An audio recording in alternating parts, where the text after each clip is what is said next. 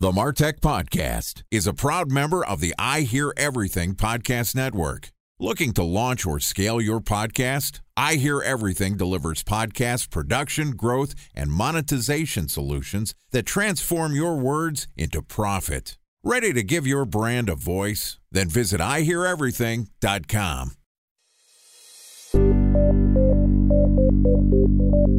From advertising to software as a service to data.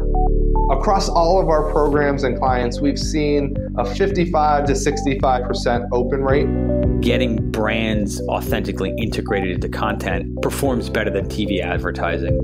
Typical lifespan of an article is about 24 to 36 hours. If we're reaching out to the right person with the right message and a clear call to action, then it's just a matter of timing. Welcome to the Martech Podcast, a Ben J. Schaap LLC production. In this podcast, you'll hear the stories of world-class marketers that use technology to drive business results and achieve career success. We'll unearth the real-world experiences of some of the brightest minds in the marketing and technology space so you can learn the tools, tips, and tricks they've learned along the way. Now here's the host of the Martech Podcast, Benjamin Shapiro. Welcome to the Martech Podcast. Today we're going to talk about how to build a successful launch strategy that goes beyond launch. Joining us is Jordan West, who is the CMO and founder of Little and Lively and the CEO of Mindful Marketing. Little and Lively is a family clothing brand that generates mid-seven figures by selling ridiculously cute clothing for moms and littles. And Mindful Marketing is a marketing agency that helps scale e-commerce brands using tactics and strategies that Jordan uses on his own brand. Jordan's also the host of the very successful Secrets to Scaling podcast. And today, Jordan and I are going to talk about the psychology behind gated launches. All right, here's the first part of my conversation with Jordan West, the founder and CMO of Little and Lively and CEO of Mindful Marketing.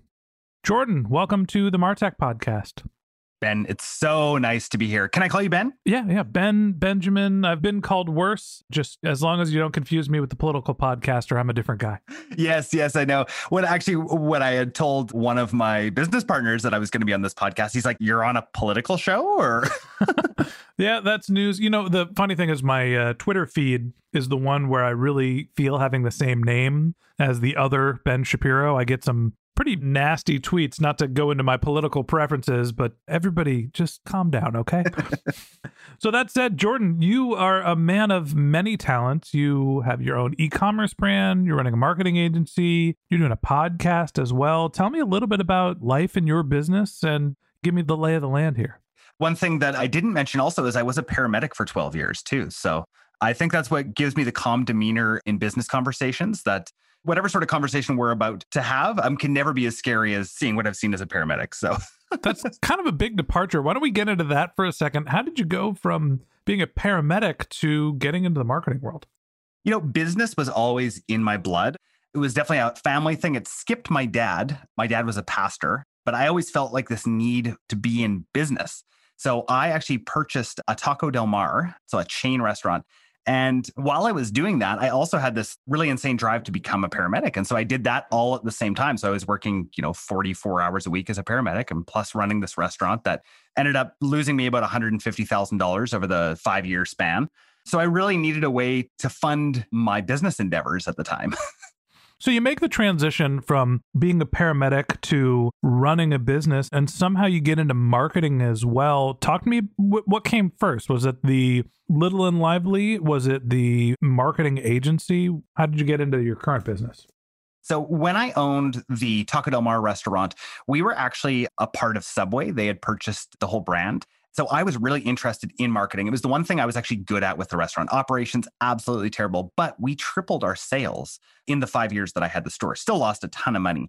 But throughout that, I got on every single possible board that I could be a part of so that I could see what the marketing teams were doing for our brand and they were doing for Subway. So I learned a lot during that time. And during kind of the end of when I owned the restaurant, my wife started to make leggings. So she was actually a fashion designer. And we had our first child, Daphne, at the time. And we were trying out cloth diapers. Worst decision to try ever. Oh my God, what are you doing? I've got 3 kids now, and there's just no way I would have ever thought of cloth diapers now. Dare I say that's a shitty decision? So the problem was there was no leggings that actually fit diapers for kids. And so my wife, being a fashion designer, it was super simple for her to make leggings with a little bit more room for a diaper for kids who were in diapers and cloth diapers at that. So she started to bring them to markets and people really liked them. They're like, wow, these are incredibly well made. She was sewing all of them herself. A little bit later that year, we had our first wholesaler contact us, and they were in a town about 3 hours away from us, and they made a $500 order. And we're like, whoa, $500 order all at the same time? This is incredible. So at that point, we had to actually get sewers right around where we live and start sending our product out to them. Fast forward, I guess, 6 years now, 6 or 7 years. And we're a mid-7-figure revenue brand, fairly well known in Canada. And that's sort of our main demographic at this point, or our main area that we focus on. And yeah, that's really where it started. Now, the marketing agency, how that came in, and I'm sure a lot of marketers listening to this will probably, or founders listening to this will probably understand what I'm talking about. Well, my wife and I were running this company. Once we got to about 7 figures, we were kind of running the company together. And that didn't work. It just didn't work, us working day in and day out together. So I was always the marketing arm of Little and Lively. And I thought, I'm sure I can do this for other people. And so people started to ask me to come in and consult with them. And I thought, oh yeah, I can do that. And suddenly I had all of these people. I was actually managing their ads for them. And it was a great transition away from the day-to-day in Little and Lively. And now it's grown into its own beast. And I'm passionate about marketing because I feel like that's really the initial driver of success for e-commerce companies. So that's kind of how I ended up where I am today. It's interesting to me that your working relationship with your spouse went from you two being peers to what's more of a natural relationship to you being a service arm for your wife. I guess that's very true. At least that's how it feels in my family. So let's talk a little bit about running the business. You've done a fair amount of product launches. You're not only doing them for Little and Lively, you're helping other brands do them as well. Time for a 1-minute break to hear from our presenting sponsor, Mutinex. In 1919, John Wanamaker said, "Half the money I spend on advertising is wasted. I just don't know which half." Well, the advertising landscape has changed since then, and instead of reaching your audience on 2 channels, you're probably reaching them on 20. Turns out John didn't know how easy he had it. But that doesn't mean that you should give up on striving towards marketing effectiveness. No matter how complex your marketing strategy is, Mutinex GrowthOS is the market mix modeling platform that measures the impact of marketing on your bottom line. Mutinex's market mix modeling platform calibrates your insights against the latest market conditions so you can make media and marketing investment decisions confidently and quickly. Ready to take your team from I think to I know? Then join brands like Samsung, ING, and Asahi who make better marketing decisions with Mutinex. Mutinex GrowthOS. Your best decision starts here. To learn more about Mutinex, go to mutinex.co. That's MUTINEX.co. Okay, here's the rest of today's interview.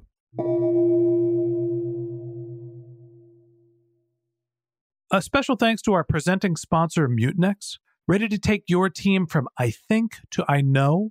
Then join brands like Samsung, ING, and Asahi who make better marketing decisions with Mutinex. Mutinex GrowthOS, the marketing mix modeling platform that makes measuring ROI fast, easy, and cost-effective. Request a demo at mutinex.co. That's MUTINEX.co. Talk to me about the mindset, the psychology behind your launch strategies, and why are gated launches so important? I'll just go back a little bit here with the gated launch strategy. So on my podcast, Secrets to Scaling Your E-commerce Brand, I had somebody come on right in the early days and they told me about how they were selling out of their launches, their new season launches, all to their VIP group. And I thought, how are you doing that? And so I got into the mechanics of that and I thought, I'm going to try this on our company. So we launched a VIP group on Facebook. And what we decided to do was give them early access. So it started out as just 1,000 people, 2,000 people, and we would give them early access to launches. And we thought, oh, this is incredible. And they were okay. The launches were like, let's say $30,000 at a time before the general public got to be able to access the product. But once we added SMS into the mix, it was just a completely different ballgame. So walk me through what a gated launch looks like for you.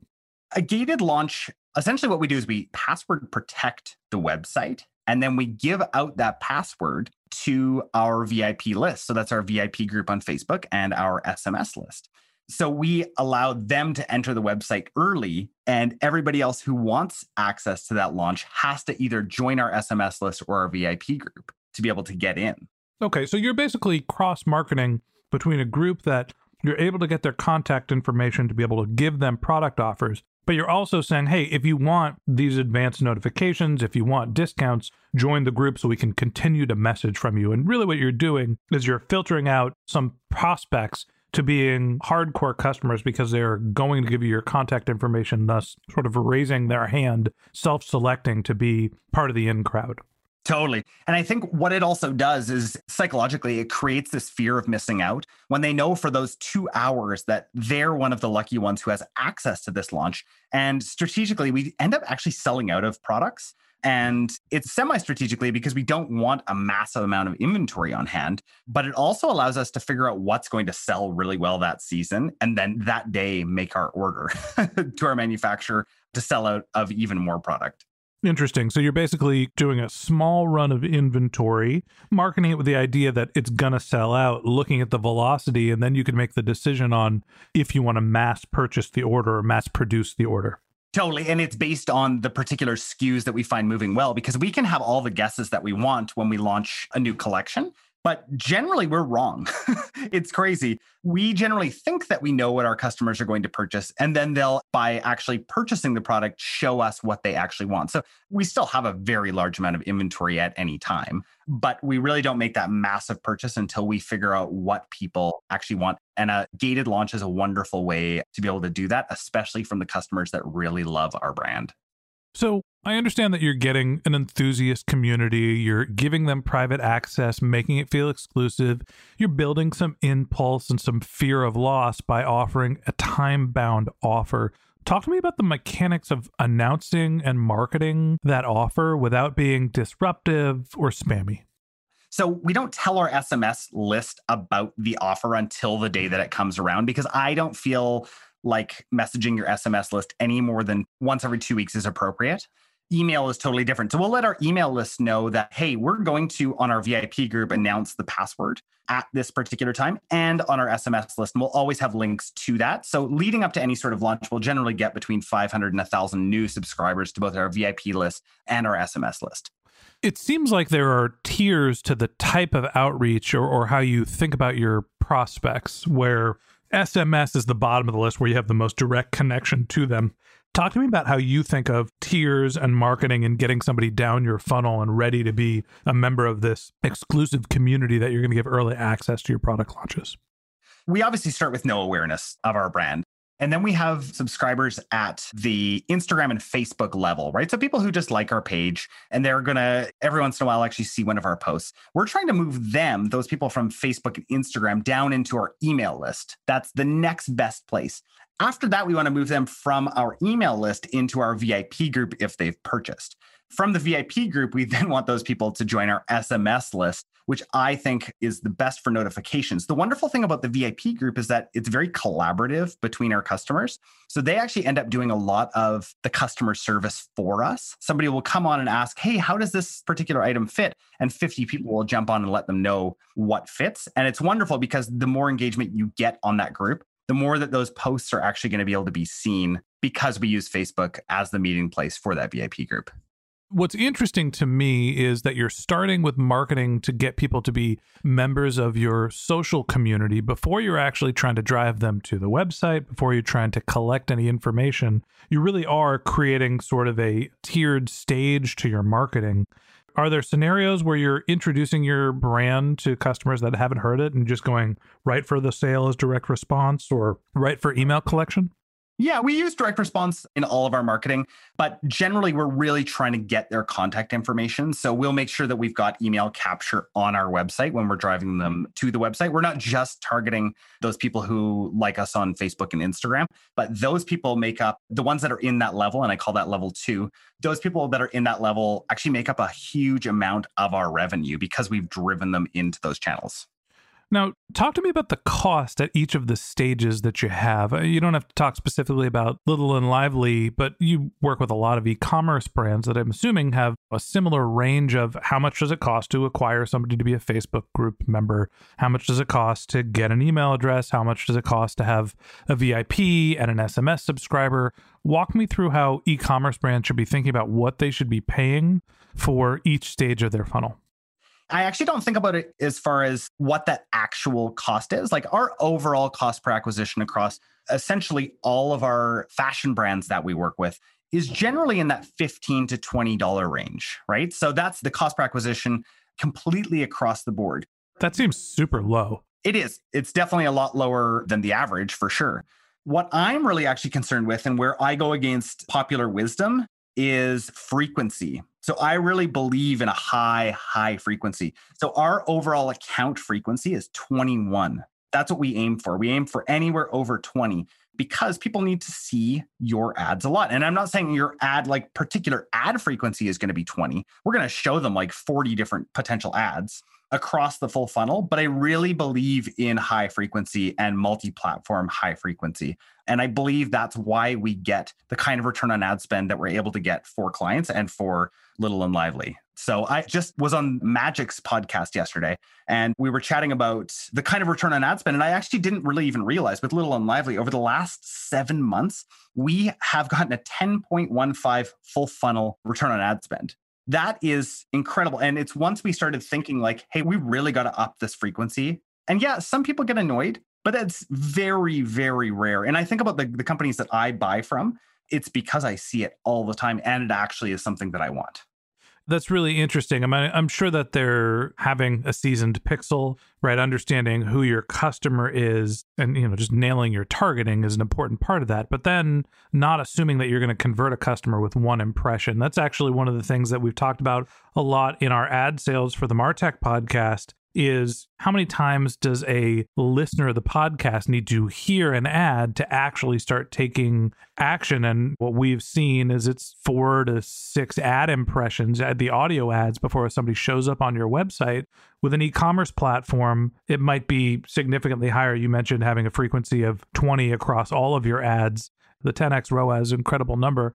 Let's table this and we'll have this as our episode for tomorrow when we talk about the actual dynamics of launch and your launch strategy. I want to walk through that kind of on a step-by-step basis. So that wraps up this episode of the MarTech podcast. Thanks for listening to my conversation with Jordan West, founder and CMO of Little and Lively and founder and CEO of the Mindful Marketing Agency. In part 2 of this interview, which we're going to publish tomorrow morning, Jordan and I are going to talk about how you can drive $250,000 in revenue in 24 hours without Facebook ads. If you can't wait until our next episode and you'd like to learn more about Jordan, you can click on the link to his LinkedIn profile in our show notes, or you can visit his company's website. It's mindfulmarketing.co. That's mindfulmarketing.co. Just one more link in our show notes I'd like to tell you about. If you didn't have a chance to take notes while you were listening to this podcast, head over to martechpod.com where we have summaries of all of our episodes and contact information for our guests. You can also subscribe to our once-a-week newsletter. You can even send us your topic suggestions or your marketing questions, which we'll answer live on our show. Of course, you could always reach out on social media. Our handle is MarTechPod on LinkedIn, Twitter, Instagram, and Facebook, or you can contact me directly. My handle is Ben J. Shap, BenJShap. And if you haven't subscribed yet and you want a daily stream of marketing and technology knowledge in your podcast feed, we're going to publish an episode every day this year. So hit the subscribe button in your podcast app and we'll be back in your feed tomorrow morning. All right, that's it for today. But until next time, my advice is to just focus on keeping your customers happy.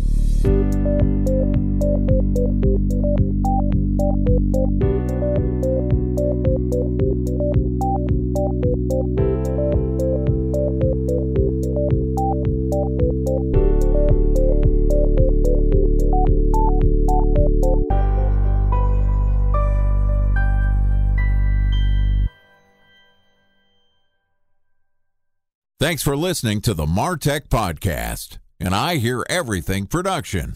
Looking to launch or scale a podcast like this one for your brand? Then visit iheareverything.com.